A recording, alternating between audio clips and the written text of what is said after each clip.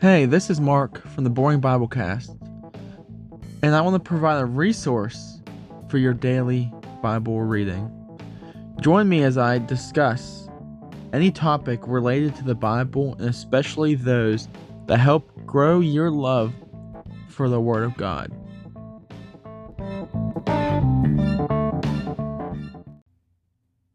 In today's episode, we will start part 2 of a series that we have called the Henry Cast. Now, if you aren't sure why it's called the Henry Cast, we have so named it after a man named Matthew Henry. If you've never heard of Matthew Henry, then you may not be familiar with the world of Bible commentaries. Few Bible commentators are better known than Matthew Henry. He was born in 1662 and died in 1714. The commentary on the whole Bible that bears Henry's name continues to be reprinted. Even though Matthew Henry only wrote Genesis to Acts, his lecture notes and his personal notes were compiled by his fellow peers and colleagues to finish from the end of Acts, which would be Romans, to Revelation. What neat fact. And before I start, I want to tell you that I'm getting this information from a very large book called A Puritan Theology, Doctrine of Life. And this was written by Joel Beeke and Mark Jones. Chapter 54. Like I said, this is a very large book. The title is Matthew Henry on a Practical Method of Daily Prayer. The first fact that hit me in the face like a ton of bricks was this sentence.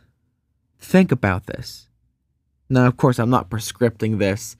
I'm not putting this weight on you as the fellow believer of Jesus. But just listen to how amazing. Henry spent 8 hours a day in study, sometimes rising at 4 a.m.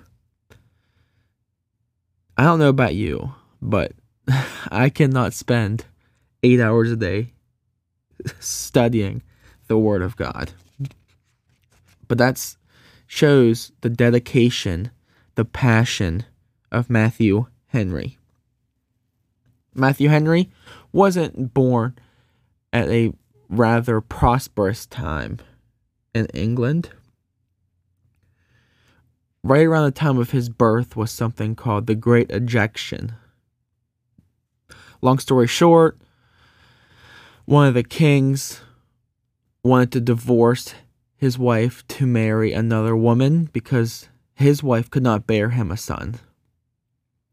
But the Church of England would not let him do so. So he said, okay, forget you. I'm going to make my own. And so, through a long chain of events, we see the Church of England distributing material to all of its ministers, saying, this is how your services will run. They even wrote down prayers for them to preach. And if they did not follow the orders, they would be removed from their ministry.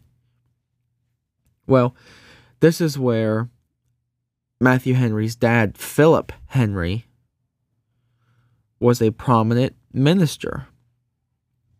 And he simply would not follow these orders based on his conviction, rightly so, based on his biblical beliefs. So around this time, Matthew Henry is born. And I don't want to give a long narrative of his life, but just to show you a little behind the scenes of where he was born and what happened around the time of his birth.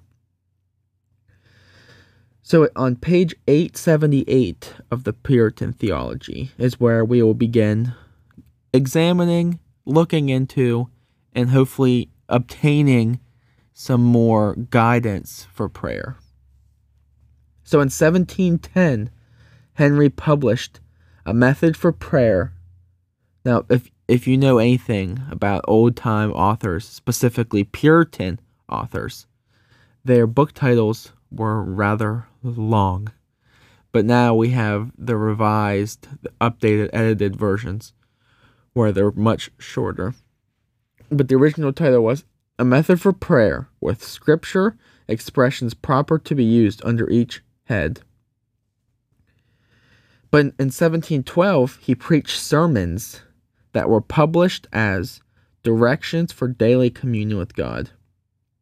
These books reveal Henry's passion for biblical spirituality. It was incredibly difficult for a busy pastor and author of a massive Bible commentary to find time to also write about prayer. Think about it. He wrote a commentary and notes, of course, that were compiled, like we said earlier, on the entire Bible, all 66 books. And he also had time to write a book on prayer. We're going to consider Henry's directions on prayer from the second book that we mentioned, just to show us what great privileges, what great blessings that we have as believers in Jesus Christ. Henry wrote in his diary, "I love prayer. It is that which buckles on all the Christian's armor. Since the Christian must wear God's armor at all times, he must pray without ceasing." According to Henry, the access that Christians have to God in Christ gives them, and we're going to go through 8 things that Henry lists that comforts my soul, that I pray also comforts your soul in time of need. The first one, a companion ready in all their solitudes, so that they are never less alone than when alone. Do we need better society than fellowship with the Father? What we have access to because of our union with Christ is a companion when we are the most lonely. Whenever it's 11 p.m., nobody is around, and we're in our rooms by ourselves, lonely. We have a companion who's with us. A companion who lives within us. I love the question. Do we need better society than fellowship with the Father? We have a companion. This companion is accessed through prayer. We spend our time in prayer knowing that we have a companion, one that has come up beside us and comforts us. Number 2, a counselor ready in all their doubts. A guide who has promised to direct with his eye to lead us in the way wherein we should go. Not only do we have a companion, which who doesn't need a companion? Whether you're married or single, you need a companion, and we have a companion. And secondly, we have a counselor in all of our doubts. The Holy Spirit is our counselor. We can see through the Holy Scriptures and with the Holy Spirit inside of us being counseled in Psalm 73:24, which Henry quotes. This counselor is a guide who he has promised to direct us with his eye. I like this term eye. It's an anthropomorphism. Now, don't run away from that term. Anthropomorphism just simply means God is spiritual. God doesn't have a body. God doesn't have eyes. He does not have hands. But whenever we use the word God's eye or God's hand, we always pray, Lord, I pray that your hand would be on their life. We are ascribing something that we can see, something that we can know to God. And oftentimes in Scripture, especially the Psalms, this is what happens. So the Holy Spirit is a counselor to us, a guide. He has promised to direct us with his eye. He can see the future. Of course, he's in control of the future. He will lead us in the way we should go. Isn't that beautiful imagery? So we have a companion in our loneliness. We have a counselor when we don't know what to do, don't know where to turn. Third, we have a comforter, he says, a comforter ready in all their sorrows to support sinking spirits and be the strength of a fainting heart. Brother or sister today, do you have a sinking spirit or a fainting heart? We have a comforter who's ready. In all 8 points here, we'll notice the common refrain, ready in all their blank. So a companion ready in all their solitudes, a counselor ready in all their doubts, a comforter ready in all their sorrows. I love the term ready. He is ready. He's waiting. He is more than able to comfort us. But where will we turn to be comforted? Will we comfort ourselves like I do with food and phone? Will we comfort ourselves with alcohol and drugs or sex? Will we comfort ourselves with any other thing? But will we run to the great comforter in all our sorrows? When we have a sinking spirit and a fainting heart, we run to him to be comforted by him.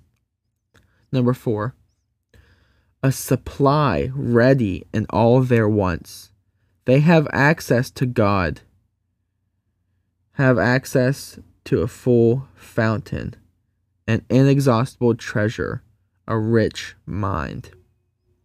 So not only do we have a companion, a counselor, a comforter, we have a supply who is ready in all our wants.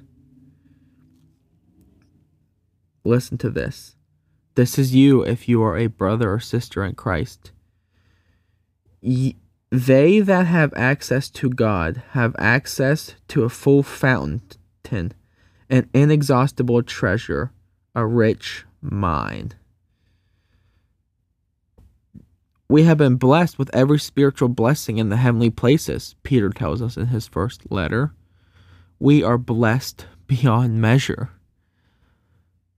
Life can suck. Life can be hard. We can be alone. We can be doubting. We can be sorrowful.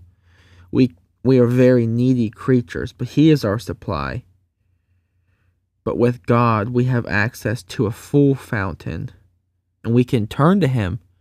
We can have confidence to approach the throne of God with boldness. Let us do that today. Number 5, a support ready in all their burdens. They have access to him as Adonai, my Lord, my stay and the strength of my heart. He quotes Psalm 73, verse 26. So yes, we have a supply. He will supply all of our needs. He knows what we need before we even ask. But we have a support when life is weighing us down with these burdens. He is our support. He is who we depend on. He is our stay, and he is the strength of my heart. When our fainting heart can beat no longer, he is the strength of our heart. We remind ourselves of the gospel, of Jesus' life, death, and resurrection, and his ascension, that before all eternity, the Father had decided to give a people to the Son, and the Son had decided to enter into this covenant with the Father, to die, to obey the law for the people that the Father elected, and to die on their behalf. And the Spirit would indwell those people, that their eyes would see, their hearts would feel. and it's nothing that we deserve. We do not beat our chest. We have nothing in our own selves. Number 6, a shelter ready in all their danger, a city of refuge near at hand. The name of the Lord is a strong tower. He quotes Proverbs 18, verse 10.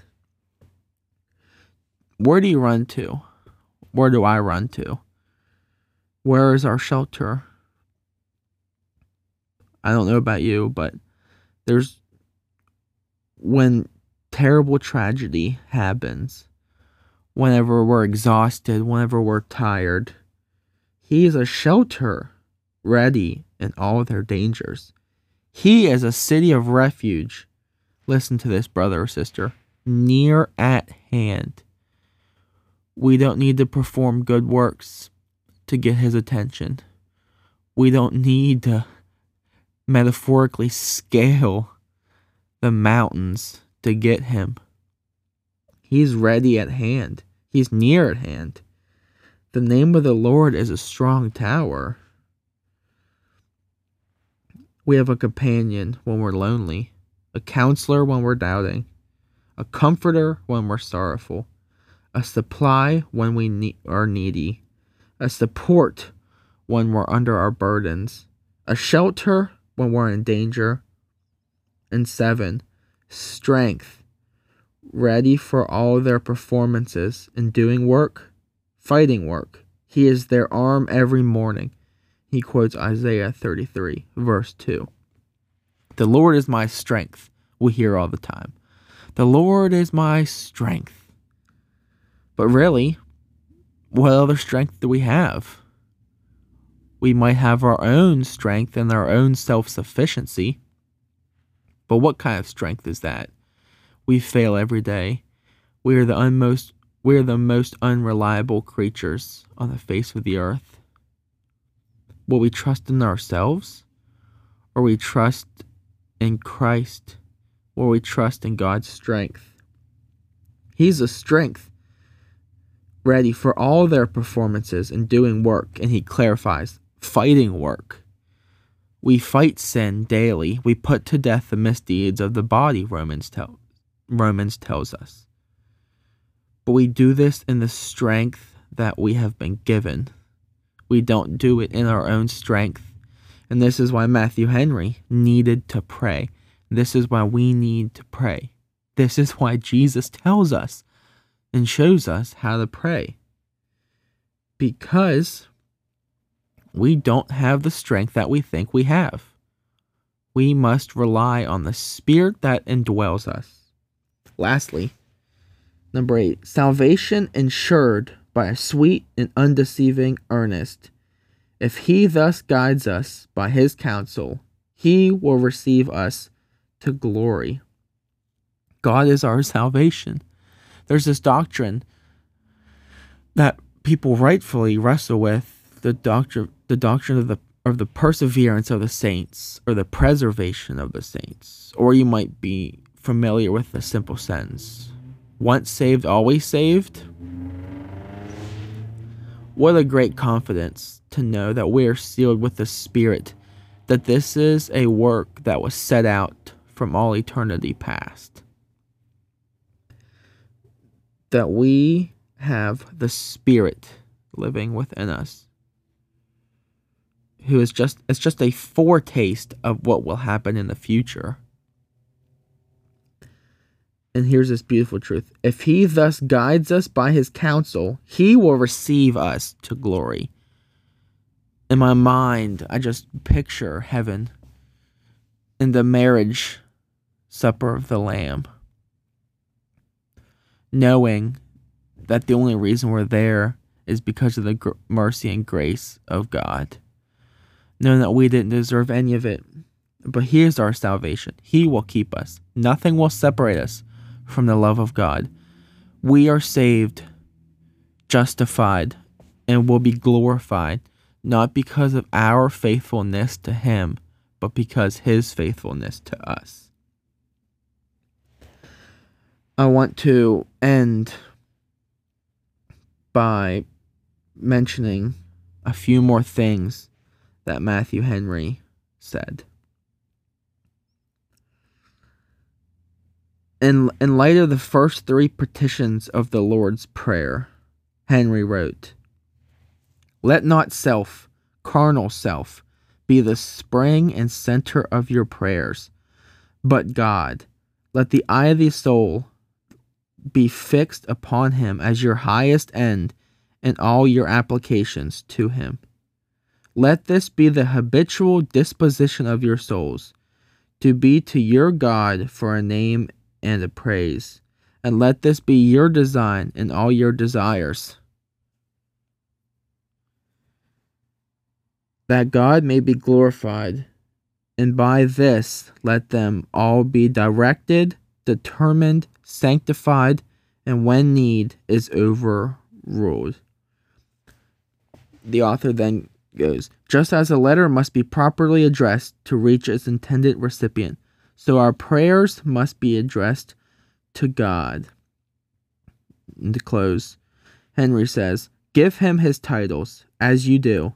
When you direct to a person of honor, direct your prayer to Him as the God of glory, with whom is terrible majesty, and whose greatness is unsearchable. Do not forget that sweet name which Christ especially taught us to use in prayer, Our Father who art in heaven. Then take your letter and put it in the hand of the Lord Jesus, the only mediator between God and man, and He will deliver it with care and speed, and will make our service acceptable. To wait on God is to live a life of desire towards Him, delight in Him, dependence on Him, and devotedness to Him." Brother or sister, I pray that this lifts you up. I pray that you would know what access we have to in prayer.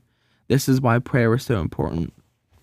I would like to briefly say what we have in summary. A companion when we're lonely, a counselor when we're doubting, a comforter when we're sorrowful, a supply when we're needy, a support when we're burdensome, a shelter in all our danger, a strength ready for all our performances, a salvation ensured by a sweet and undeceiving earnest. We know that He will keep us. We know that He has renewed our minds. We know that He has taken out the heart of stone and given us the heart of flesh. And we can rest in the finished work of Christ, knowing that He has poured out His blood for us. In Jesus' name.